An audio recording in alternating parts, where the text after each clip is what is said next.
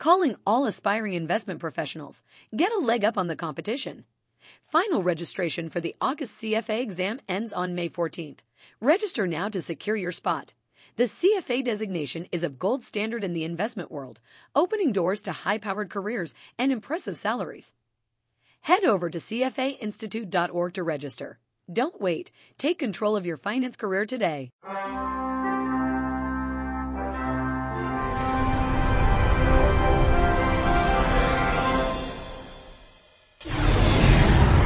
Welcome to another edition of Take 15 at the CFA Institute. Today we are fortunate to be joined by Adam Litke from Wachovia Bank, who's head of market risk, to discuss recent efforts in the credit derivatives market at moving from an over-the-counter system to a clearinghouse.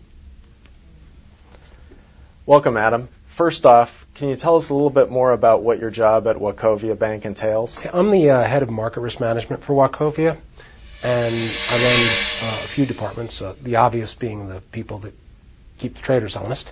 But in addition, I have two roles that are important for today. I run counterparty risk management, and I also have the team that builds all of our counterparty risk models, both for capital and exposure measurement. Can you give our members an idea of the size of the credit default swap market? We often hear reports of $60 trillion in terms of a notional size of the market. But is that really the important number in terms of evaluating the counterparty or the market risk that's entailed in the current market? I think for some aspects it's the right way to look, and for some it isn't. The 60 trillion market number that you see is based on a survey that's conducted by ISDA every year, and it's published on their website. The most recent data is as of the end of 2007, and it shows around 62 or 63 trillion dollars in size. One would think that with the continuing activity, the total notional size of the market would actually be far higher right now. That being said, it's not really a measure of how much credit risk there is in the system, since for every buyer of a credit derivative, there's a seller. There are no new loans that necessarily get originated when a credit derivative is traded. It is a very important measure of counterparty exposure among different firms and of operational risk. If you have 60 trillion of anything, that's an enormous number of transactions that have to be maintained by the financial institutions on their books every day, and there's always the chance operationally that people will not be able to keep up with the confirmation backlog, as we saw earlier, where the regulators cracked down on the industry and insisted that we all clear the backlogs. There's a chance that people will simply misbook more trades. The more trades you do, the more trade errors you have. In general, those are not systematic risks, with the exception of the counterparty risk and settlement risk. Counterparty risk being the risk that an institution that you're trading with goes under, and settlement risk being the problems around settling of a default swap in the event of a default of one of the underlying names. Okay. And there, the more trades you have, the more you have to do. Currently, there's a good deal of discussion about moving from an over-the-counter system, which we currently have, to a clearinghouse. Can you discuss a little bit some of the benefits that you see as a result of this, some of the risks perhaps of moving to a clearinghouse in this market? There are actually three efforts that I know of underway. In Europe, you have the LIFE, which is a futures exchange, and they are trying to trade credit derivatives on the iTraxx index. It's an index, it's a broad-based index of European corporates, and there are several different iTraxx series and indices. And then all trades on that index will pass through their clearinghouse. There is the United States effort led by, I think it's 11 major dealers, to clear through the Clearing Corporation and DTCC.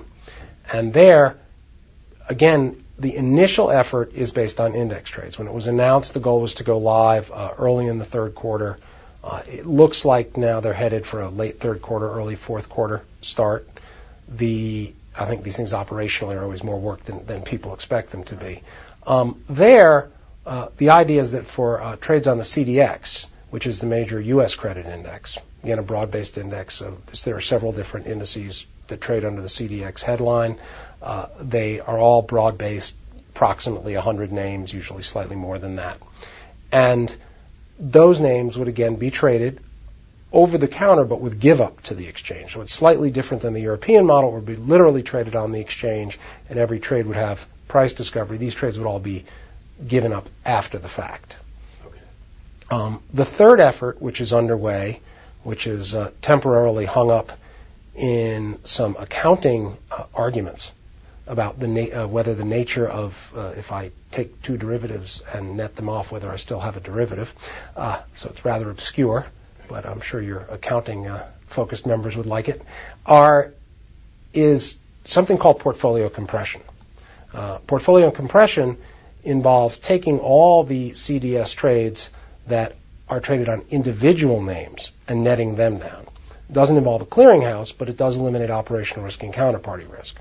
An example would be if I, at Wachovia, have purchase protection from Morgan Stanley and sold protection to Lehman Brothers on, say, IBM, and I then also purchased protection from Goldman Sachs and sold it to Barclays. So now I've got 4 trades. All of those 4 trades would be net down into 2 trades if the dates and the underlying name matched. And it would essentially be one trade would be my net long or short position. The other trade would be something representing the embedded spread profit and loss on the trade. And by netting all these trades down to 2 trades, I have many fewer trades to process, and I have many fewer counterparties to deal with, since both of those trades will be with one net counterparty that offsets to me. This portfolio compression is something that the Federal Reserve is very interested in, and one of the reasons it's very important is if there are problems with a dealer. Most of the trades dealers have are, of course, with other dealers, and there's this vast interlocking web of transactions. If you net out this interlocking web, then our positions are much cleaner, and it's much easier to resolve those issues. Right. Obviously, the situation at Bear Stearns this spring really brought this issue to a forefront in terms of counterparty risk and the fact that the federal government got involved in the merger between Bear Stearns and J.P. Morgan. Given that the keen interest about this issue in the marketplace, do you see a relatively quick resolution in terms of something developing in terms of a clearinghouse to ameliorate some of the counterparty risks that are present between broker-dealers currently? I'm not directly involved in the efforts, but I would think that if people are very interested in getting it off the ground, it's not that hard to make the systems adjustments to handle the back office processing. I think it's really the timeline on these things is more the legal agreements around the clearinghouse, sorting out how margin will be created. With respect to the U.S. clearinghouse, there's a bit of a discussion around whether which third party will provide the end-of-day valuations for the clearinghouse. There are currently 2 institutions. One is Market Partners. The other one is an institution called CMA. And one of them uses real-time quotes off of screens. So what would be considered transparent real-time pricing. The other uses the marks that the broker-dealers have on their books, and it's a poll-based system. There are pros and cons to both, but sorting out who provides it and all the legal agreements is really what takes the time in these things. Right. Does a clearinghouse offer the benefit of more price transparency for market participants? I'm not sure. Certainly for the index trades, anybody with access to real-time data information can see tick-by-tick trades in the CDX online now, and you can see it to within 1/10 of a basis point in spread. I'm not sure how much more transparent you could get.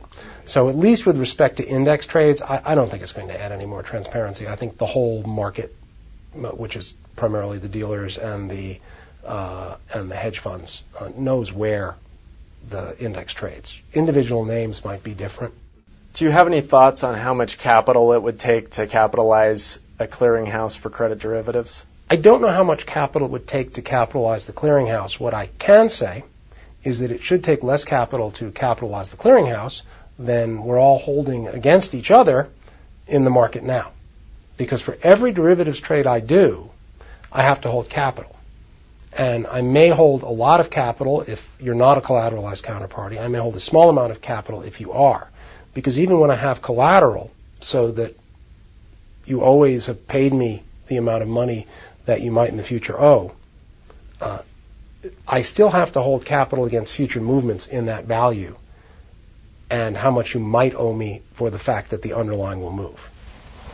Adam, thanks for your time today and for sharing your thoughts on this important issue.